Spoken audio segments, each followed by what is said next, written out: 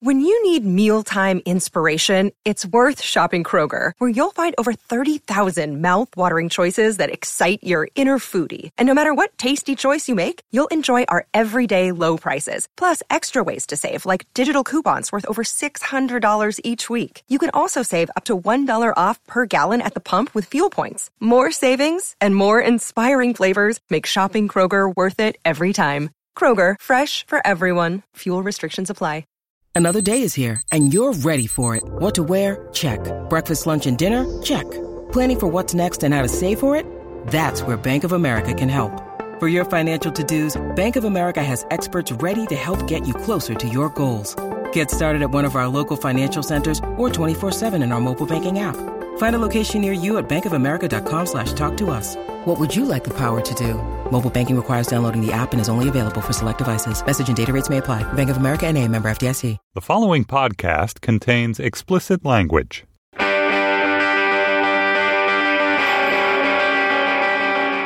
From Washington, D.C., this is Lexicon Valley, a podcast about language. I'm Bob Garfield with Mike Volo, and today, episode number 53, a new installment of Linguaphile, wherein we discuss a mystery word or phrase with lexicographer Ben Zimmer.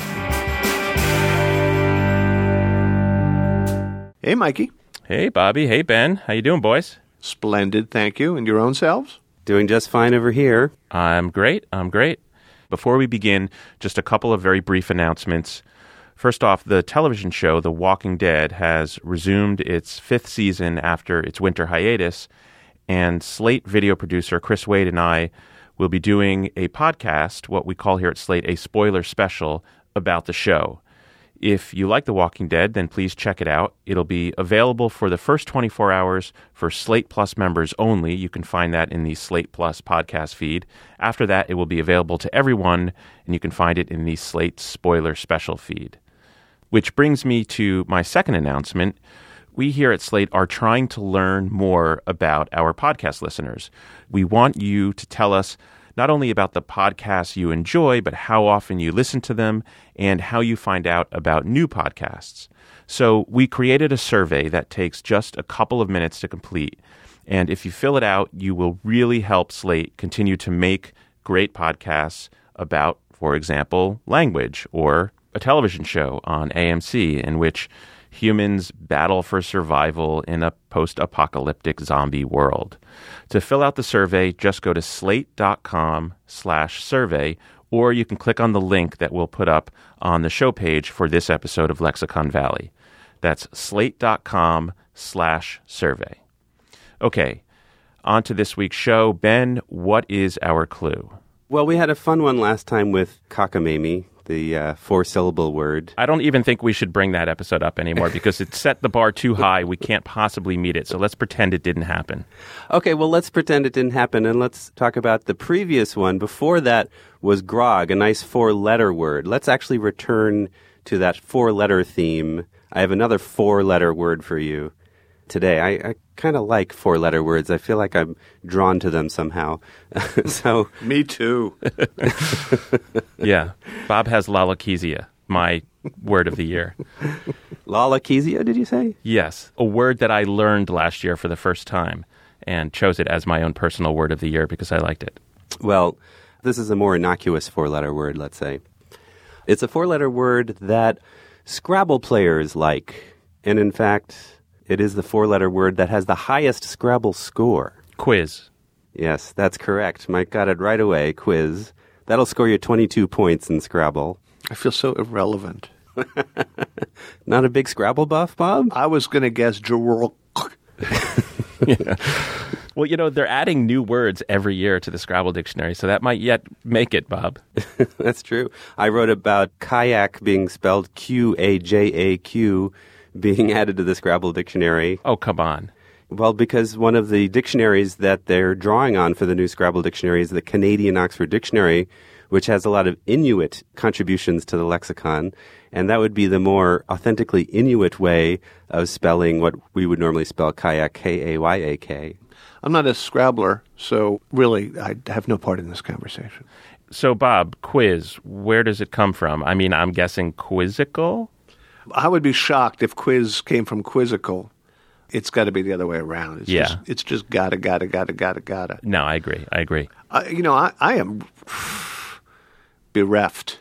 I am absolutely without a notion of where it came from. Yeah, there's nothing to grab onto there, is there?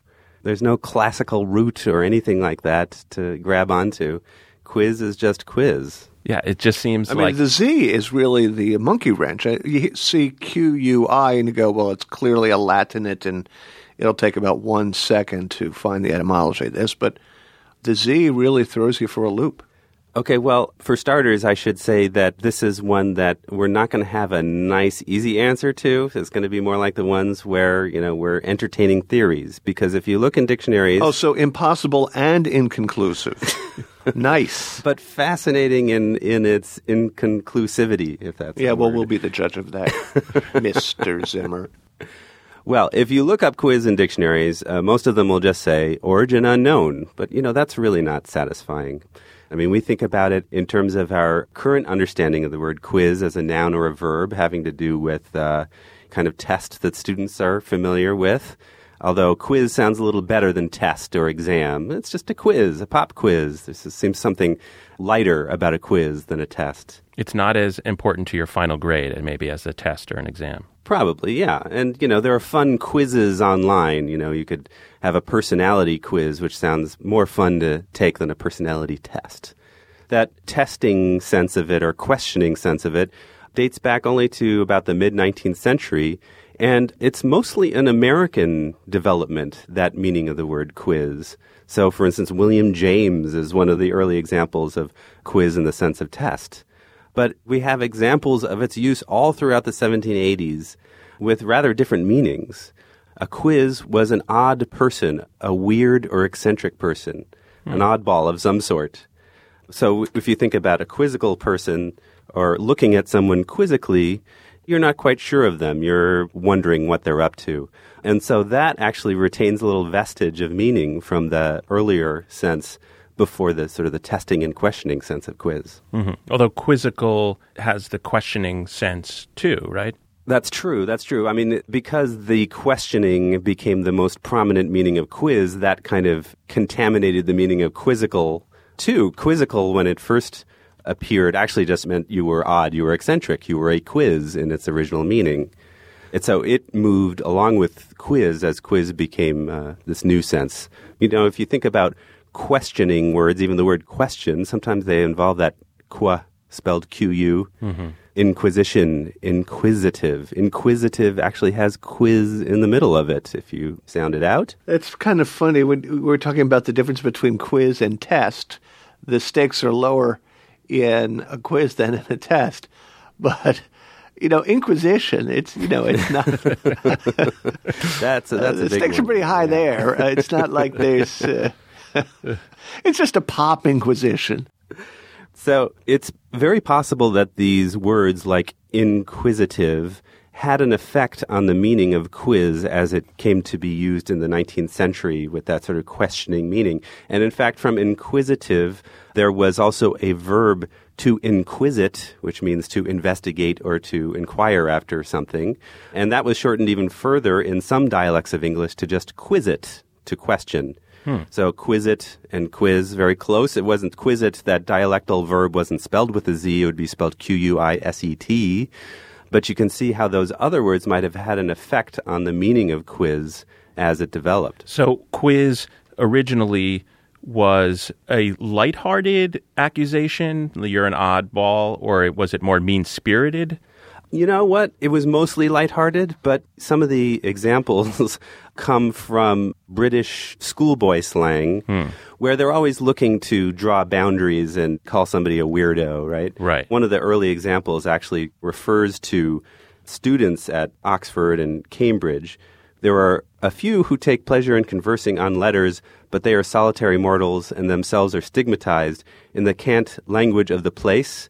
Cant meaning sort of slang, and the place in this case being the universities at Oxford and Cambridge, in the cant language of the place with the name of quizzes. So they were nerds, basically, in that environment.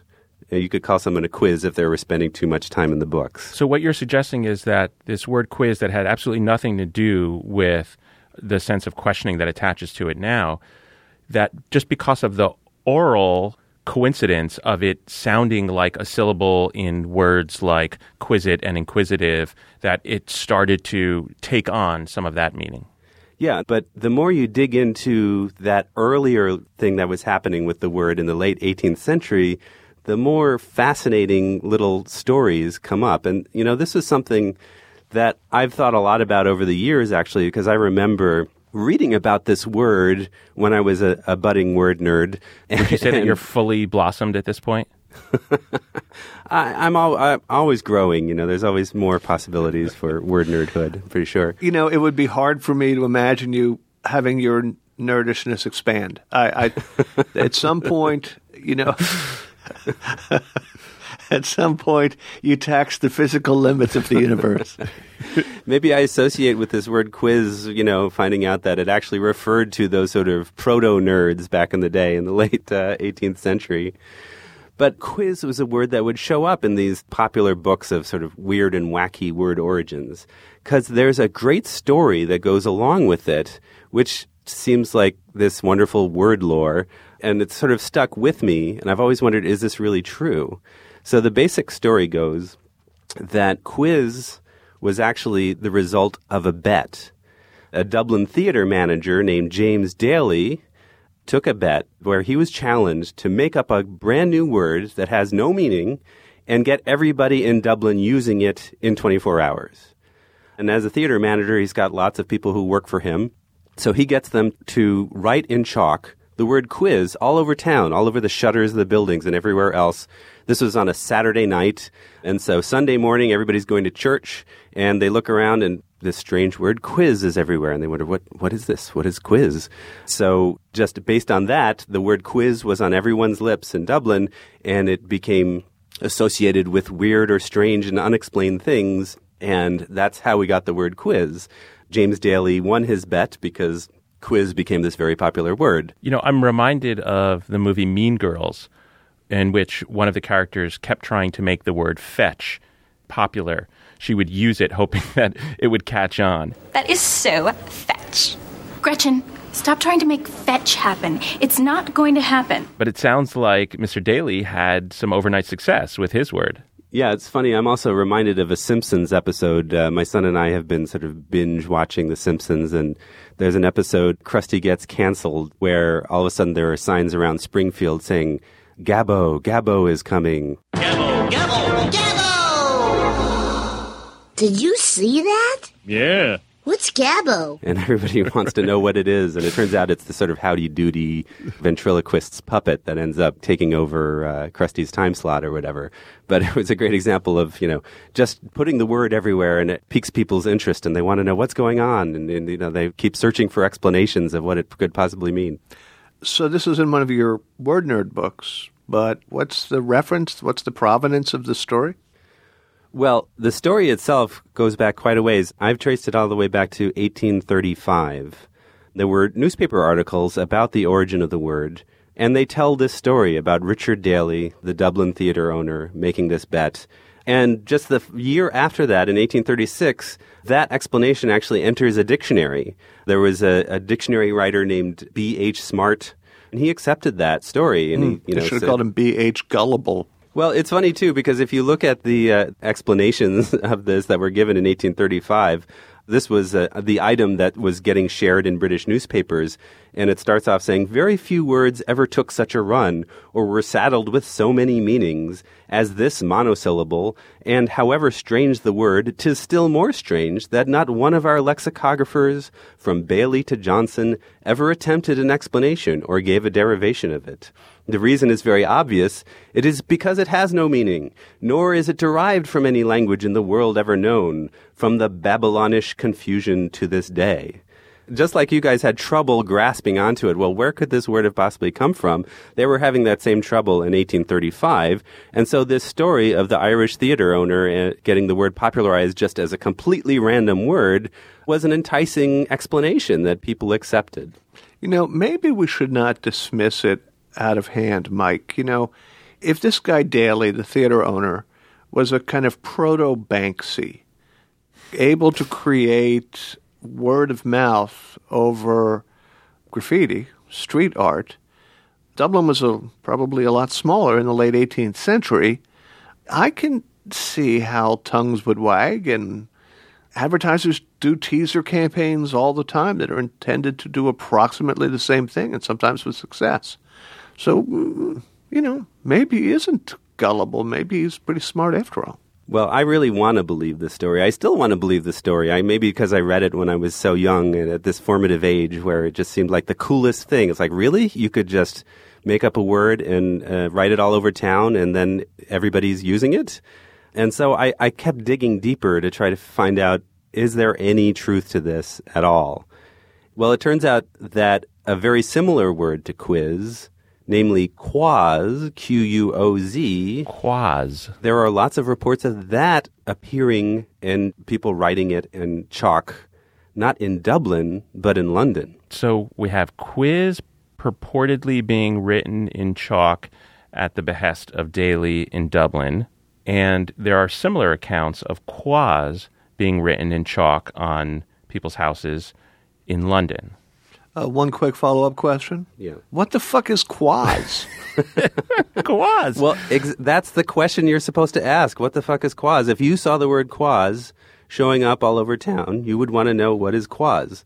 And so it came to mean, just like quiz, an odd or ridiculous person or thing. See, that was the who is Kaiser Sose question of its time. Exactly. So this idea that the word quoz, not quiz, was being chalked up all over town in London, not Dublin, is actually even mentioned by Thomas Paine in his famous tract, The Rights of Man, after the French Revolution, where he's defending the French Revolution from Edmund Burke. In the course of writing The Rights of Man in 1792, he starts talking about the word constitution.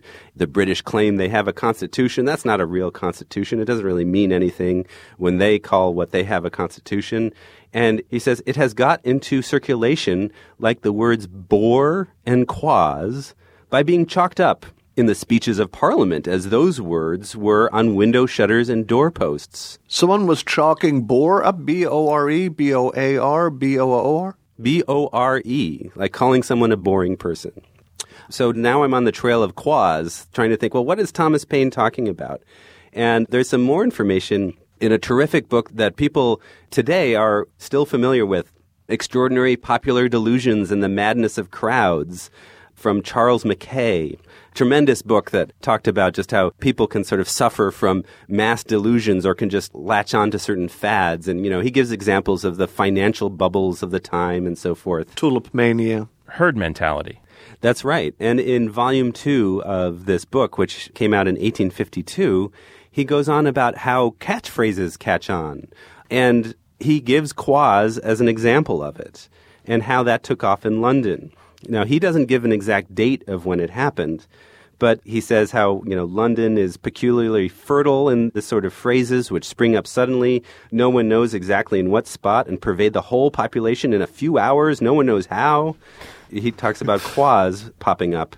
This odd word took the fancy of the multitude in an extraordinary degree and very soon acquired an almost boundless meaning. And I love his description of how people use this word quoz. He says, when vulgar wit wished to mark its incredulity and raise a laugh at the same time, there was no resource so sure as this popular piece of slang. When a man was asked a favor which he did not choose to grant, he marked his sense of the suitor's unparalleled presumption by exclaiming, quoz. When a mischievous urchin wished to annoy a passenger and create mirth for his comrades, he looked him in the face and cried out, quoz. And the exclamation never failed in its object. It sounds kind of like douche of its day. Yeah, in fact, it reminds me a bit of the way people nowadays use the word fail to describe someone else's, egregious failure. Someone else's folly. Yeah, exactly. And he talks about how if you sort of get into an argument, you could just say the word quoz with a contemptuous curl of your lip, an impatient shrug of your shoulders. The universal monosyllable conveyed all his meaning and not only told his opponent that he lied, but that he erred egregiously if he thought that anyone was such a nincompoop as to believe him. Every alehouse resounded with quoz. Every street corner was noisy with it.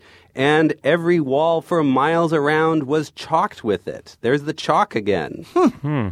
Ben, at this stage I have to ask, quo vadis or quas vadis? Where are you going with this? Okay, well, I went through British newspaper databases from the 18th century and found out exactly when this was happening with the word quas. Here's the first example that I found, and it's from August 15th, 1789, in a London newspaper called The World. At this point, it was clearly all over town. And this is going to tell you where this word quas came from. And here's the explanation. This queer word originated, we understand, in a bet. There's the bet. I saw this and I was like, yes, okay, a bet. 2 gentlemen betted a dinner to be given by the loser at the London Tavern, that one of them should fix upon any odd absurd expression which should in a given time become the town talk. The other laid he did not.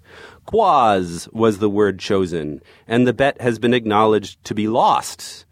And then it gives examples of how this word quas was chalked up over town in London, and how people then started making their own funny variations on the theme. They actually tell you whose doors had this word quas written on them. Ben, it's beginning to sound like urban myth, where we've come to accept the idea that, Jerry Mathers was killed in Vietnam, or if people tell stories about how, this happened to their cousin, found a tarantula in their large fries at McDonald's or something like that. And the details are remarkably similar, although the time and place and participants, change based on who's telling the story. Well, here's what I'm prepared to believe, Bob, that perhaps there was a bet in London, and the word was quas, and the Irish appropriated the story, not to be outdone by the English, altered the word to quiz, and ironically, the word ends up catching on in the appropriated version. Yeah, I think that could be what actually happened. So the story originates with quas in 1789, but then people forget about it. I mean, quas just sort of fades out of the language, and then the old story gets attached to quiz, even though quiz was already around at that point. Again, remember, the word quiz dates back to the early 1780s. It predates quas. Quas comes on the scene in 1789 at a time when quiz was already this funny new word that people were using. Possibly then, quas was a play on quiz, a new word, and quas caught on in this funny way with people chalking it up all over London. Quas fades away, and then the story attaches itself to the word that people remember, quiz. However, we still don't know where the word quiz comes from. Sadly, that's true. But as I dug into this more, I kind of gravitated more towards quas than quiz. Maybe because I was tired of quiz. So you're basically that guy right now who's like origin unknown. Well, which he said in the beginning. I warned you that we wouldn't get much satisfaction. Okay. And I must say, Ben, you asserted that this would be a fascinating story. And I said, well, we'll be the judge of that. And I don't know about you, Mike, but I think he made good his promise. I just have one question. What you just told us, will this be on the quas? Don't be so quasical. I think we need to revive quas. It's really due for a comeback. Well, that's where I was going to go. It's not. We should do that, Mike. We should do somehow, through some mechanism, beginning with this here podcast, try to chalk the doors of the world with quas. And we should get our listeners to chalk the doors of their worlds with quas. It's not a word that can catch on. It's not. I think phonetically, it's too awkward and unpleasant to say. It's no more awkward or unpleasant than quiz. I disagree. I feel that a wager hangs in the offing. I would be all for it. Hey, listen, well, maybe the 21st century equivalent of chalking it up all over town is to turn it into a hashtag and see how the hashtag quas does. Okay, so maybe Gretchen wasn't able to make fetch happen, but we can make quas happen. Hashtag quas, spread it around Twitter. You can follow us there at Lexicon Valley. You could write to us, lexiconvalley@slate.com. That's lexiconvalley@slate.com. Please subscribe to our feed in iTunes if you haven't already done so. Search for Lexicon Valley in the iTunes store. Thanks so much, Ben Zimmer, and thanks to Andy Bowers, the executive producer of Slate's podcasts. All right, Mike, are we done here? Quaz. Guys are so zay. Later, Gator.